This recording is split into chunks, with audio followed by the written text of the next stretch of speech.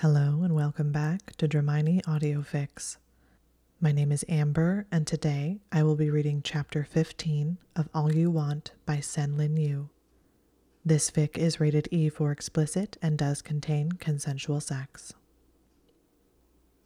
Chapter 15. Maybe we could find new ways to fall apart. Hermione had never envisioned herself as the sort of person who would have a torrid, secret inter-house love affair while at Hogwarts. The premise was like one of the ridiculously bawdy wizarding romance novels in the literature section of Flourish and Blots. Hogwarts Love Affairs was its own highly popular subsection, occupying multiple shelves. The books were strictly banned by Filch. Parvati and Lavender had smuggled them in anyway and read them voraciously, which is why Hermione knew about them. She had never actually read any. Well, she may have skimmed a few, purely out of intellectual curiosity. Slytherin and Gryffindor was the classic secret relationship pairing, the ultimate star-crossed lovers. The inter-house rivalry always set the two characters at odds, but the sexual tension between them would become undeniable. Eventually, some plot device would force them together. A potions incident, trapped in the library, forced class partnership, or an implausible situation in which they had to share a private common room. The burgeoning desire would become irresistible. They would kiss. They would be horrified. They would declare that it would never happen again. Then the two characters would proceed to shag each other on every flat surface in the castle.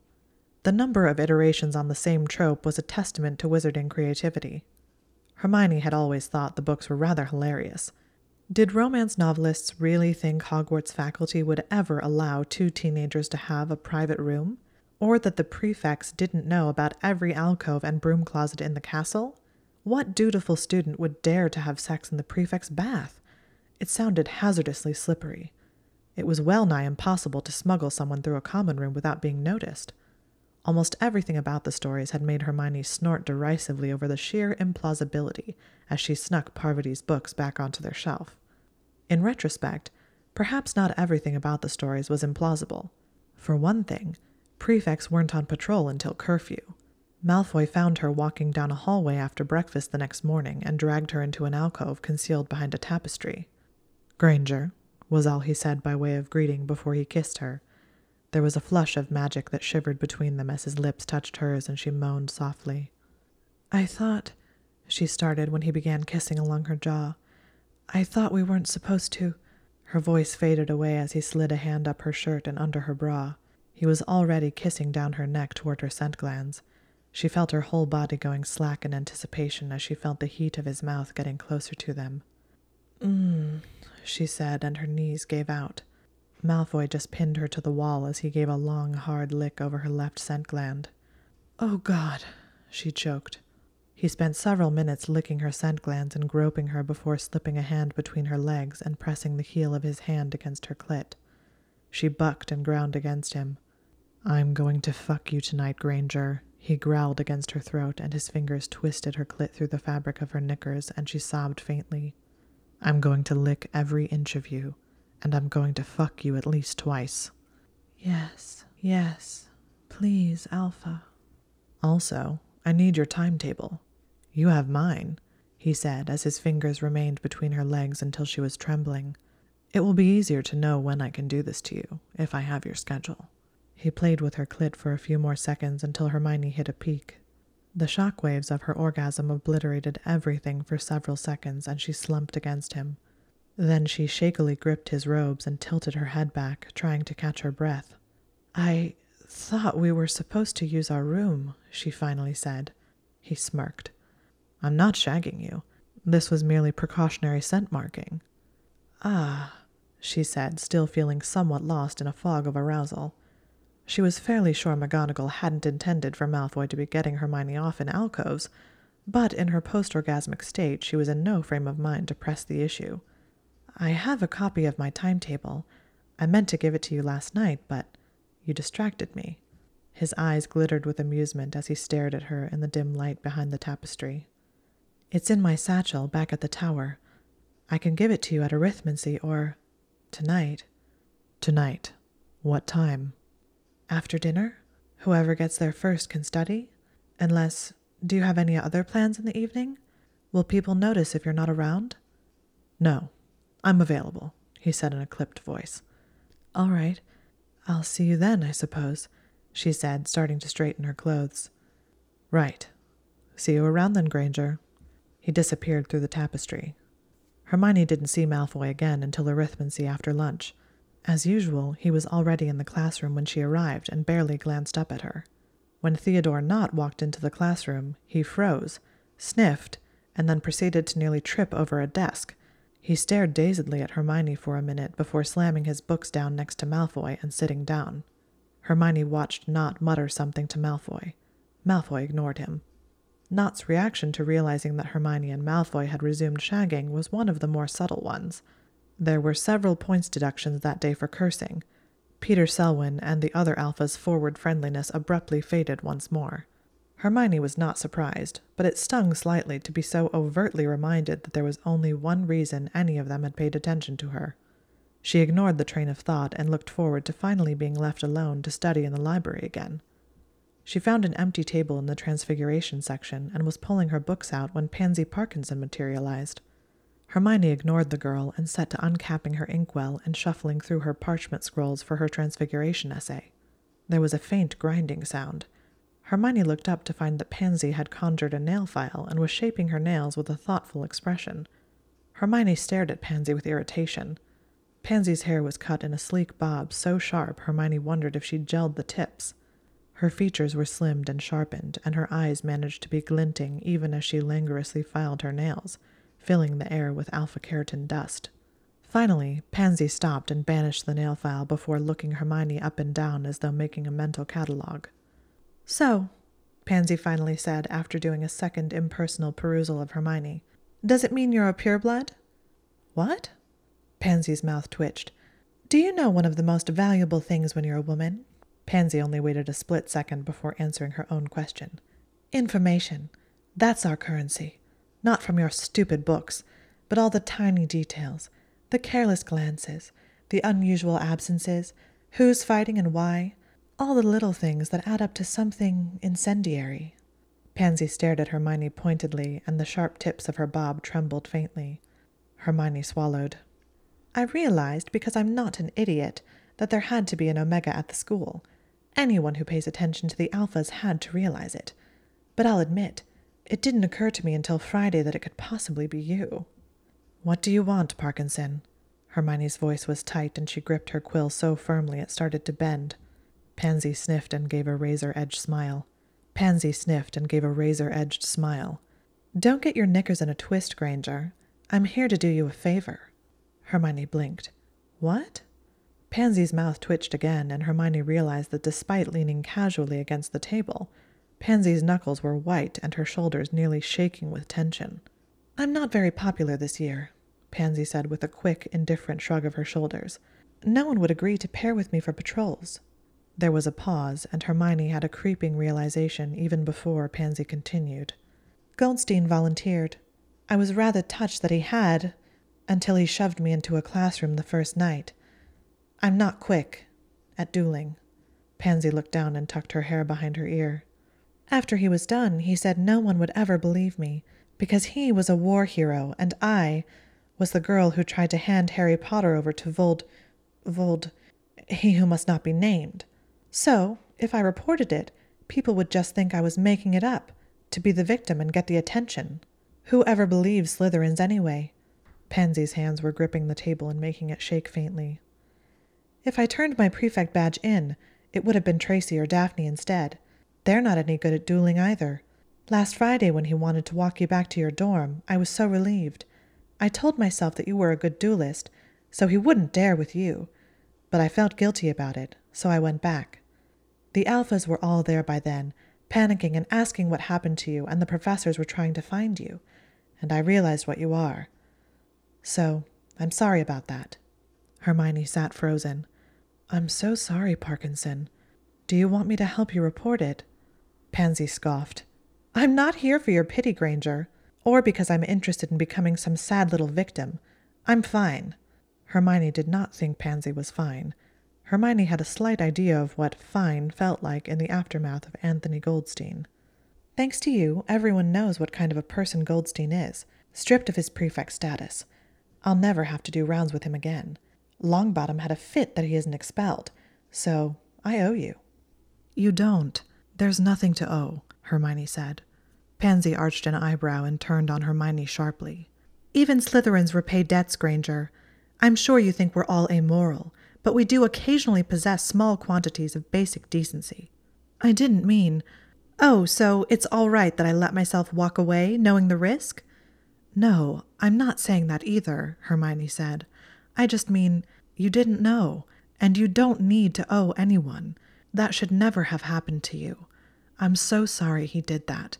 There's nothing to owe or repay me for." Pansy sniffed and shrugged. "I don't think you understand the concept of debt. It's a matter of honor, which I possess alongside my small quantity of basic decency." "I'm not questioning your honor, Pansy," Hermione said, shaking her head. "I'm just saying that you don't have anything to owe me." Pansy rolled her eyes and sneered. "Well, clearly I'll have to figure out how to discharge it myself, since Gryffindors apparently have trouble with the mere concept." Before Hermione could formulate an offended reply, Pansy straightened and proceeded to stride away, her shoes clicking sharply on the library floor. Hermione sat in thought for several minutes, feeling at a loss. She didn't really know anything about Pansy Parkinson aside from the girl's past relationship with Malfoy. She felt as though she should do something, but she had no idea what could possibly be helpful. Finally, Hermione turned back to her Transfiguration essay with a sigh. She had written 7 inches when Ginny dropped unceremoniously into the chair beside her. "You're in the library again." Hermione felt herself blush slightly. Yes, that's me, the girl in the library." Ginny stared pointedly at Hermione, and Hermione stared pointedly down at her Transfiguration essay. "Hermione," Ginny said in a warning tone, "you have barely entered the library in the last 2 weeks without getting swarmed. Over the weekend you didn't even leave your room, and now you're here, and half the alphas in the school are sulking 3 aisles away as though someone stole their pet pygmy puff." "Well, you know I was researching over the weekend. I figured out a solution," Hermione said vaguely. "Did the solution you found have anything to do with my being picked up and thrown head first out of the library last night?" Hermione stared at Ginny aghast. "You were there?" A triumphant smile crept across Ginny's face. "I knew it!" Ginny crowed. "I knew that was alpha magic." McGonagall refused to say, but Neville looked ready to combust. "I know how alpha wards work." Hermione stared down at her essay again. "So, who are you shagging? Obviously not Neville. Or Selwyn. They were both there last night. Isn't that boy from Hufflepuff? What's his name? The one who looks like a string bean. Myers? Melvin? No. Wait. McGonagall also refused to say how exactly Goldstein got pulled off of you, but Saturday morning, Slytherin had 30 new points.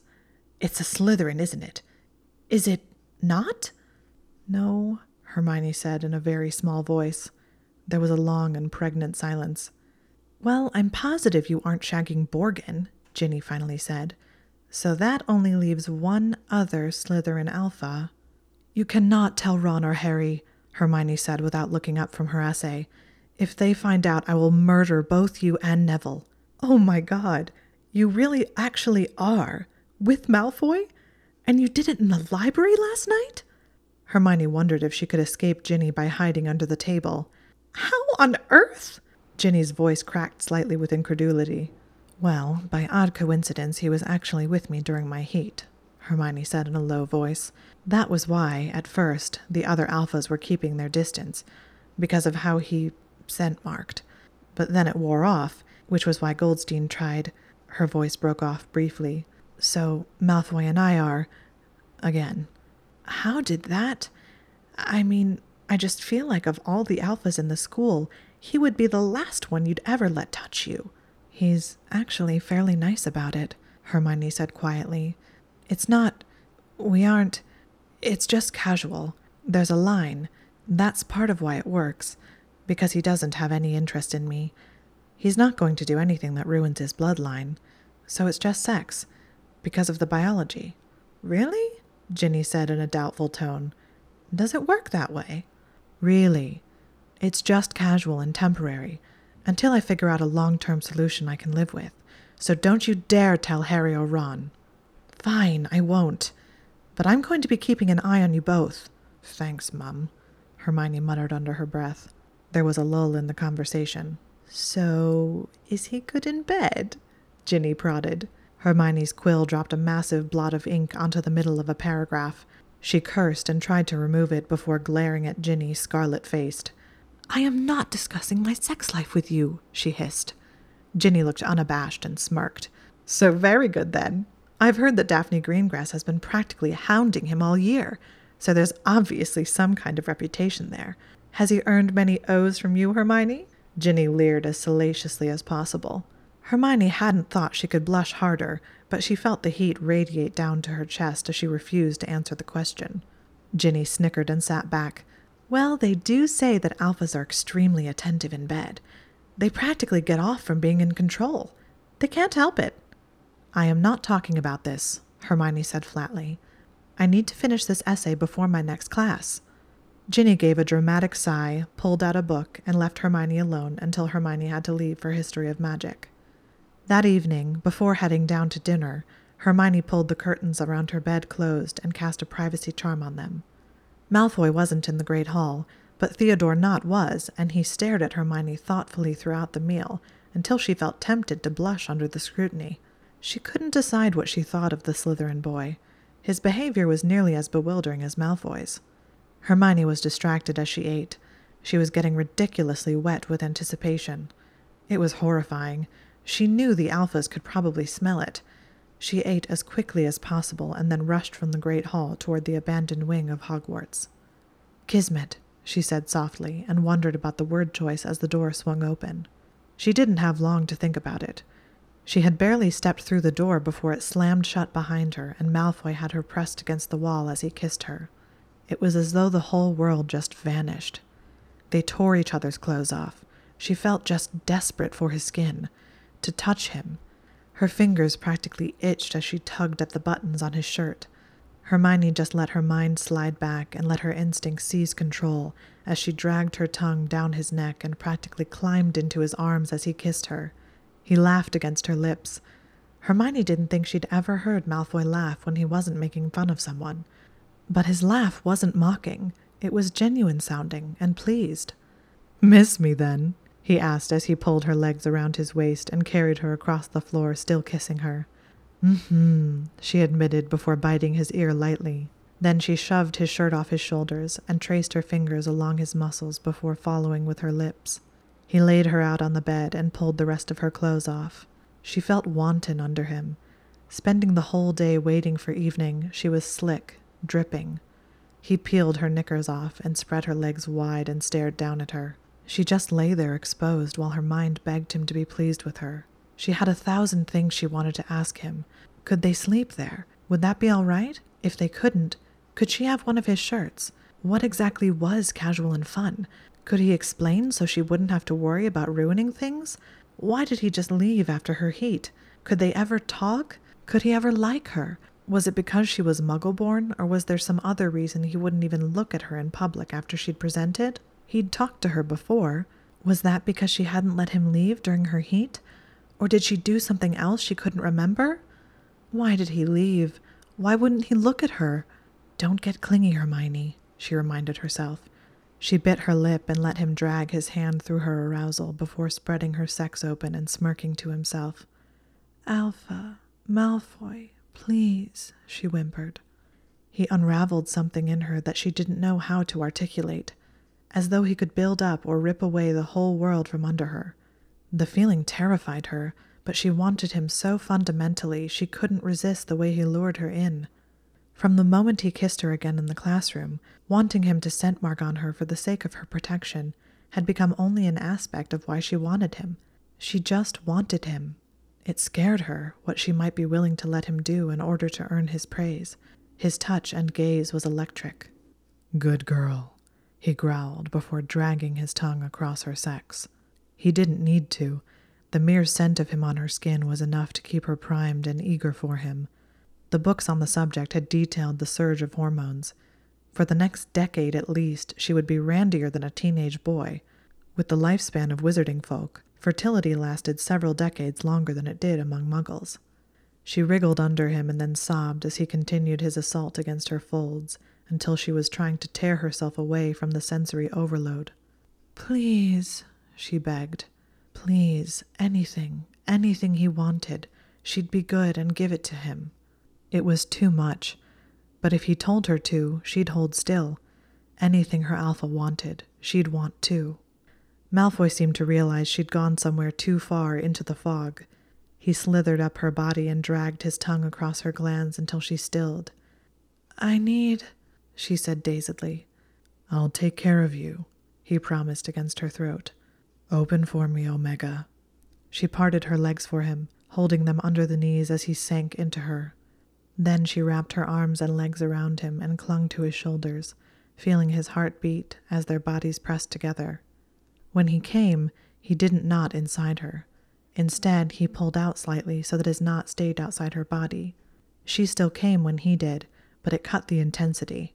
Then he panted and pulled out of her, and she felt a fear cut straight through her, thinking it meant he was just going to leave. He didn't leave. He pulled her up in the bed and proceeded to touch her all over, scenting and making good on his promise to lick every inch of her. He muttered to her about what a good girl she was, how perfect he found her. He sucked each of her fingers into his mouth until they were coated with his saliva, and licked her palms, and down her arms and the crooks of her elbows. It felt rather like being groomed by an enormous and possessive cat. It was bewildering and lovely, and Hermione felt as though she were melting into a puddle on the mattress. Any attention he would give her she wanted. When she tried to rouse herself and touch him too, he just pinned her down with a growl. Controlling, as Ginny had said. Then he reached between her legs, and to her astonishment, proceeded to dip his fingers into her and pull out his seed and rub it into her glands on her neck and wrists. He stared at her while he did it, as though waiting to see if she were going to object. Hermione was fairly sure she'd let him do anything he wanted to her. If he'd asked to bite her, she would have just arched her neck back for him. It frightened her how willing she'd be. She was afraid she might someday beg him to. "I'm going to fuck you again now," he said, and she nodded, even though his cock still had a knot at the base of it, and she wasn't sure how he intended to do it. He rolled her over onto her stomach and then pulled her hips into the air until her back was sharply arched. She felt herself sinking into the pose, shifting her legs further apart until she was presented to him. Lordosa's behavior, she registered vaguely. He ran his hands over the curve of her arse and slowly traced along her spine. Then he wrapped his long fingers around her hip bones to hold her in place and sank into her with a single thrust. A deep, ragged moan rolled out of Hermione. Despite still having a knot at the base of his cock, with the angle and his size, she still felt stretched around him. The angle was mind-bendingly delightful. He leaned over her and gripped her by her wrists as he drove her rapidly up toward her orgasm. She was screaming into the sheets even before he came, and the sensation of his hot seed against her cervix, filling her, just added waves upon waves of pleasure. When he pulled out, she felt his cum sliding down her thighs as he kissed her cheek, and then dropped on the mattress and proceeded to lick her everywhere once again. Hermione didn't think her books had made any mention of such an obsessive level of scent marking, but her whole mind gave itself to him. Then, when his knot finally subsided, he rolled her over and fucked her again. That time he nodded inside her, and all his promises poured from his lips. "You perfect, perfect girl," he panted as he shifted them so that she was lying on top of him. "Can we sleep here, Malfoy?" she asked tentatively, sinking against his chest and rubbing her cheek against his pectorals. "Well, I'm not going anywhere right now," he said dryly. She took hold of his wrist and licked his gland there. He moaned faintly, and she gripped his wrist more tightly and licked him harder until she felt him twitch inside of her. Then she slowly dragged her tongue up his hand and sucked on each of his fingers until he abruptly wrenched it away. "That is enough," he growled in a thick voice, staring at her with hooded eyes. "Keep it up, and I'll never be able to pull out of you." Hermione burst out laughing, and he looked surprised for a moment before smiling back at her. "Oh, I have my timetable in my satchel for you," she said, and his eyes gleamed. "I brought the journals. I'll get them out when I can move independently of you," he said with a smirk. She buried her face in his chest with a laugh. He smelled like sweat and pheromones, so edible it suddenly made perfect sense how he could spend so much time licking her. If she were even half as addictive smelling, it would be hard to ever stop. She dragged her tongue across his skin and then entwined her fingers with his, smelling him. She burrowed against his hot skin, absorbing the heat he radiated. It was home. When he drifted to sleep, she followed him. The next morning, the sun was barely lighting the horizon when she woke to Malfoy sliding his hand free from her grip and shifting out from under her. She almost spoke, but something stopped her. She didn't know how to talk to him when it was them. "Don't go. Say goodbye. Will I see you again today? Please don't leave me, Alpha." She stayed limp and watched him through her lashes. His expression was drawn as he stared down at her. He reached toward her, and Hermione's heartbeat sped up. But before he touched her, he suddenly froze and his expression hardened. He pulled his hand away and then stood up, gathered his clothes, redressed. Before he left, he pulled several books out of his satchel and placed them on the bedside table beside her. Then he flipped her satchel open and pulled out the scroll of parchment with his name on it. He stared over at her for a moment longer before turning on his heel and leaving quietly. It didn't take long for them to find a sort of rhythm with each other. However, things with Malfoy were strange. Hermione wasn't quite sure how to interpret their interactions. It felt as though he were two separate people. As her Alpha, he was warm and attentive. But it was as though there were a switch, and suddenly he wasn't anymore. He would become cold and cool and capable of behaving as though she didn't exist. During the day, he was detached in a way Hermione didn't know how to be. She couldn't stop herself from looking at him. In the Great Hall or in the hallways or classes, it was like the whole world faded away the moment she registered that he was nearby. When she answered questions correctly in class, her immediate impulse was to look over at him in the hopes that he'd somehow be impressed with her. She had initially expected that the intensity of his effect on her would diminish if they were shagging regularly, but it was the reverse. Every time he shagged her, it felt more intense, more emotional. She was more attuned to him every time, as though he were enmeshing himself with her. Within a matter of days, she found herself increasingly indifferent to the other alphas.